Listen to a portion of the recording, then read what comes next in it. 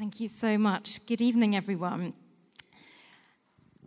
What do you think about, if I was to play a game of word association with you, what comes to mind when I say the word priest? I feel a bit nervous about getting you to shout things out. But anyway, okay, rather than shouting out, people who have positive connotations, maybe? Anything positive? Nobody? Great, excellent. And anyone with anything negative that comes to mind? Yeah, one or two negative. Oh, maybe nothing. So if we were to ask people, like the average person out on the street, what comes to mind when you think of the word priest, I kind of have a hunch that there might be a whole load of quite hideous, dark, and not pleasant connotations with the word priest. So this evening, what I want to do is for us to reclaim the word priest and reclaim it for ourselves, for each and every one of us here. We're in this series in Hebrews looking at what it means to have boldness and confidence, a series called Bold. And we've been looking at how we can have boldness and confidence in approaching God, because Jesus has made this way for us. He is our mediator and has made a way for us to have friendship with God. So we don't need to be fearful anymore, but we can approach God with confidence and with boldness. And last week we were thinking about Jesus as being our high priest. And we thought about Jesus being a priest who both sees and sympathizes. The priest who sees with laser accuracy right into the depths of our heart and those secret corners of our heart that we'd rather no one else sees. But we have a priest who sees right into the depths. And yet, because Jesus was someone who walked the earth and lived and breathed among us and was tempted in every way, he is also the priest who sympathizes and says, "Come and draw close to me. Come and receive mercy and grace and forgiveness." And so Christ does not decimate us when he sees what's in the depths of our hearts lurking away, but sympathizes and welcomes us to draw close to him.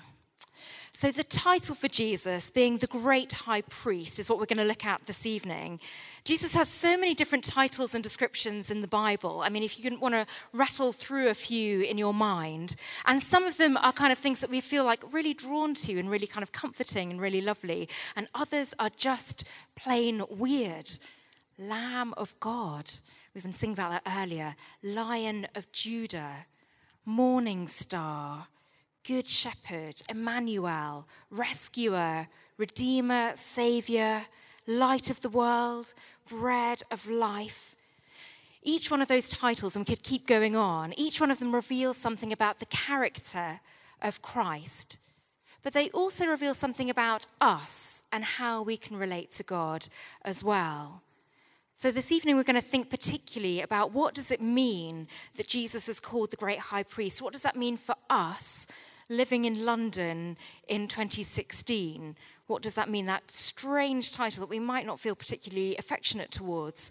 What does it mean for us today? And we're going to look at it through in two different ways. We're going to think about being a priest being a bold calling, and being a priest is a bold responsibility. So first up, a bold calling. Verse 1, if you want to keep your Bibles open, look down. Hebrews 5, verse 1, says that every high priest is selected from among the people.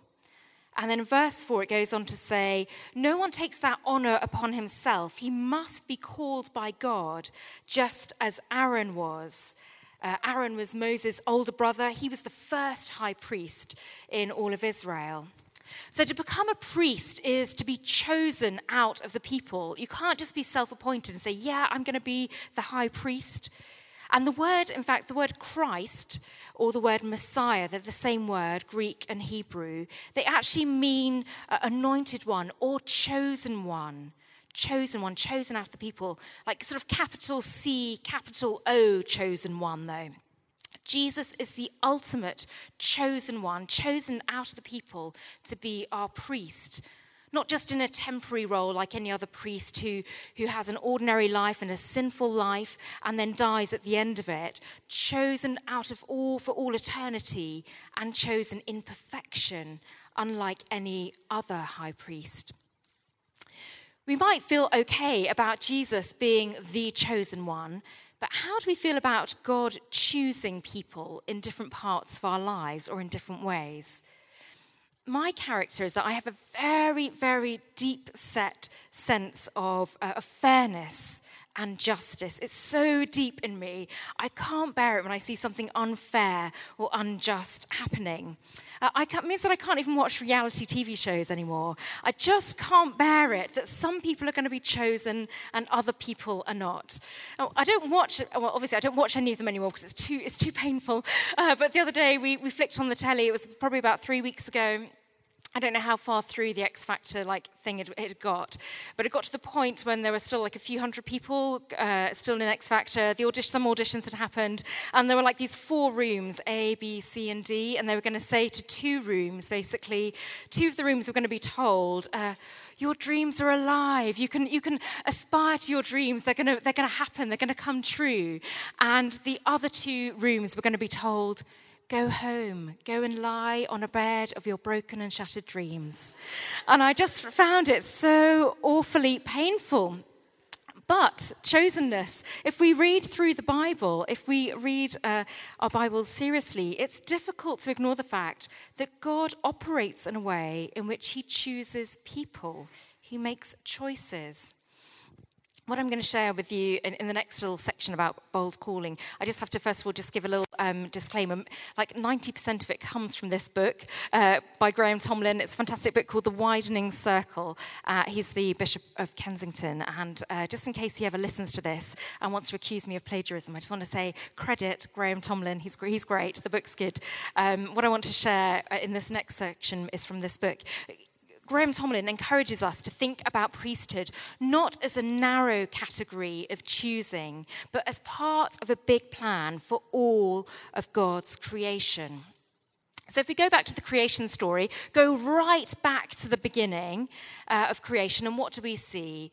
We see a universe that is beautifully made by God with all manner of different species. The world is teeming with life. And a particular species is chosen to ensure the flourishing of the whole of it. Humanity is chosen. Humanity is chosen from within all of creation to have a particular role in stewarding it, stewarding all the things that God has made. So the chickens aren't chosen. Armadillos aren't chosen. Orchids aren't chosen. Voles or wallabies, volcanoes, these things are all good things that are part of God's creation.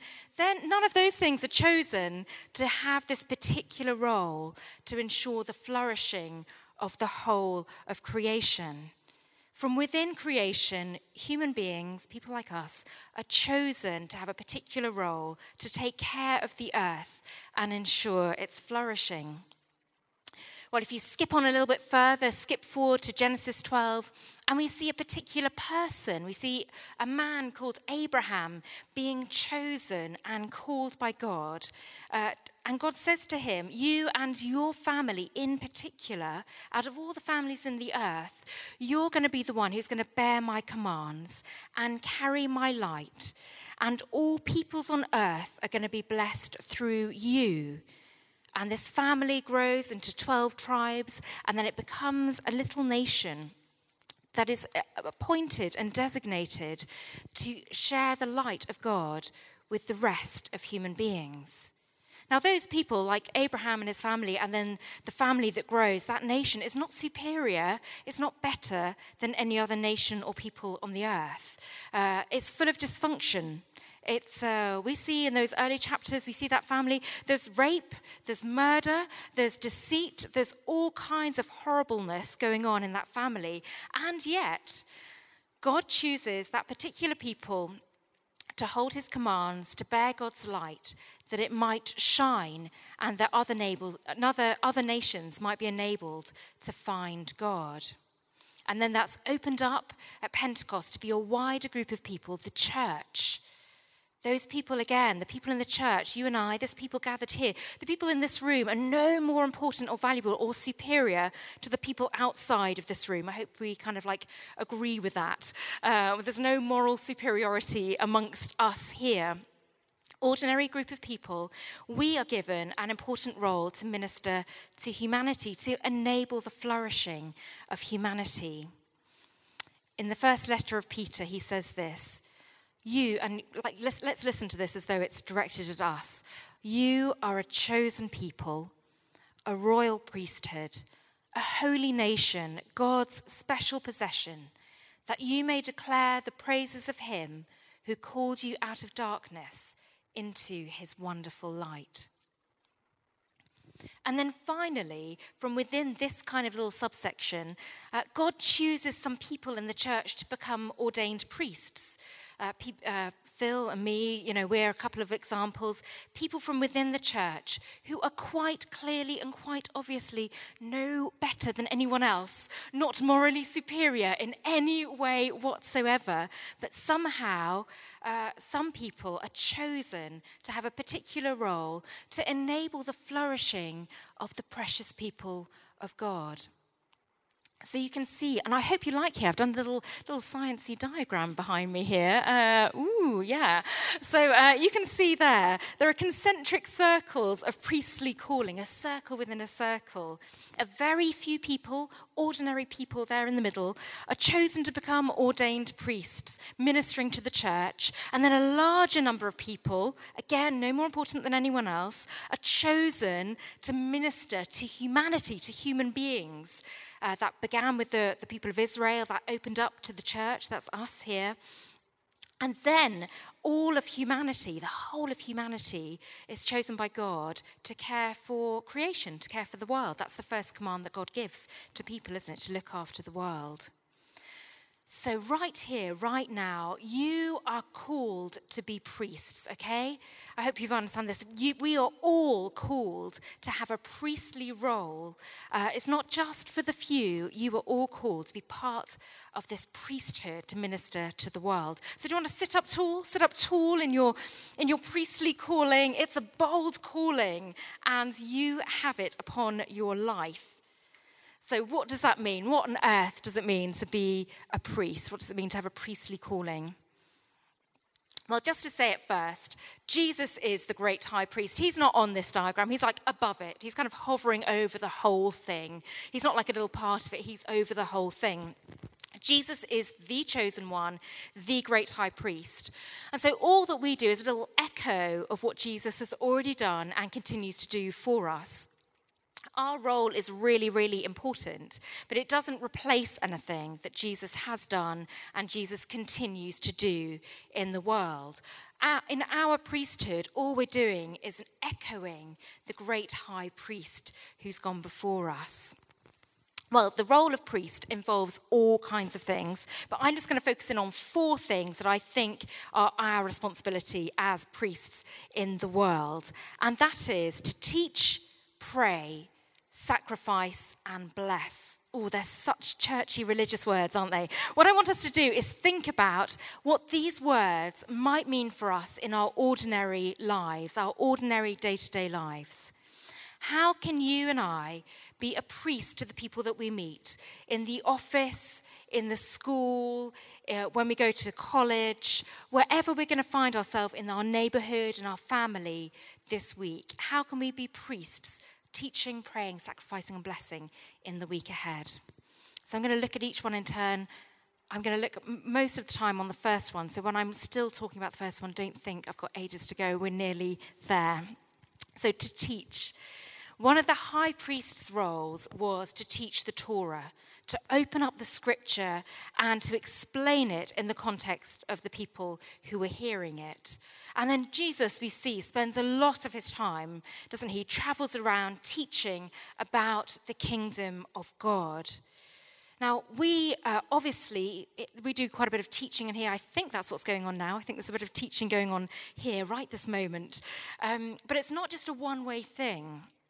Paul says in Corinthians, when you come together, each of you has a hymn or a word of instruction or a revelation, a tongue or an interpretation.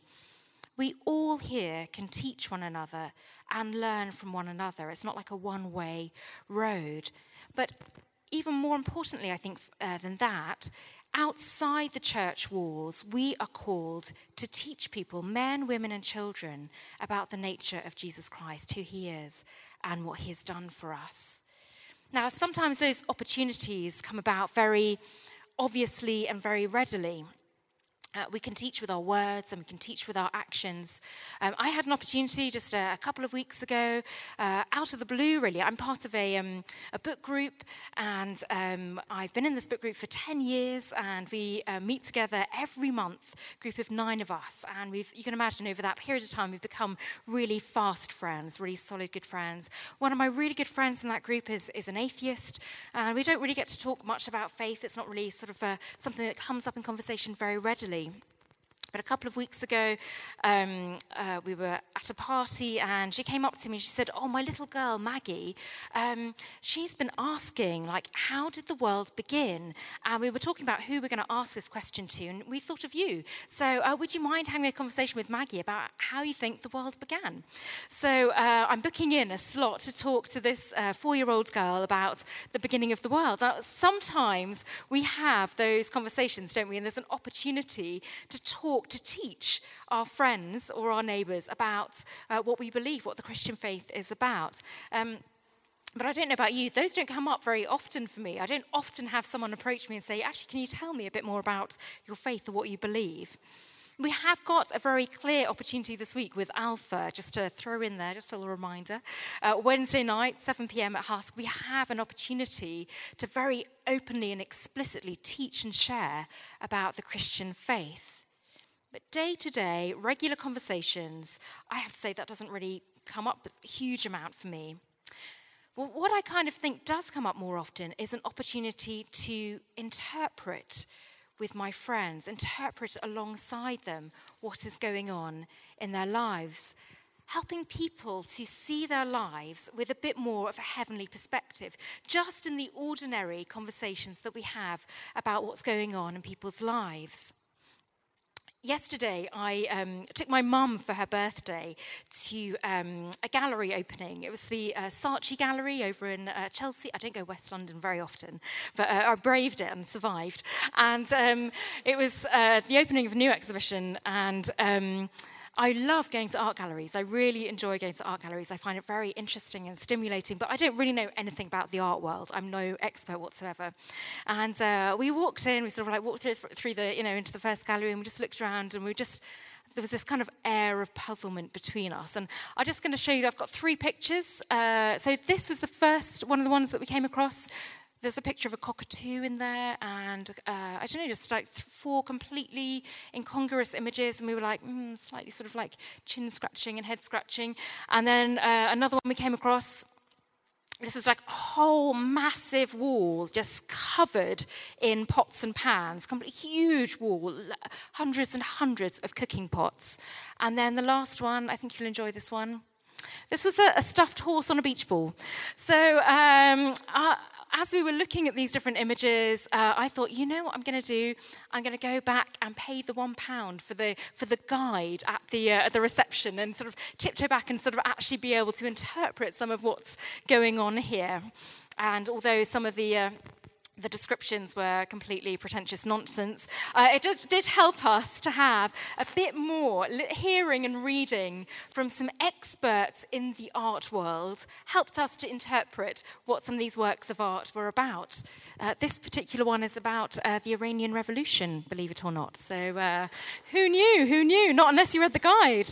So I think we just have to flick onto the next slide, because otherwise I'll giggle at the horse at some point. So in our daily lives, we might not have permission to teach our friends explicitly about the Christian faith very often. But what I think we can do is help people interpret things. Now, we might not be experts on art, but we are experts in what it's like to have a relationship with Jesus. That's our expertise, isn't it? We all know something about what it's like to live a life following Jesus. And so we can bring that gift of interpretation into our friends' lives as they talk about the sadnesses that they're going through or the joys that they're experiencing, and just point a little bit in the direction of what God might be saying in their lives.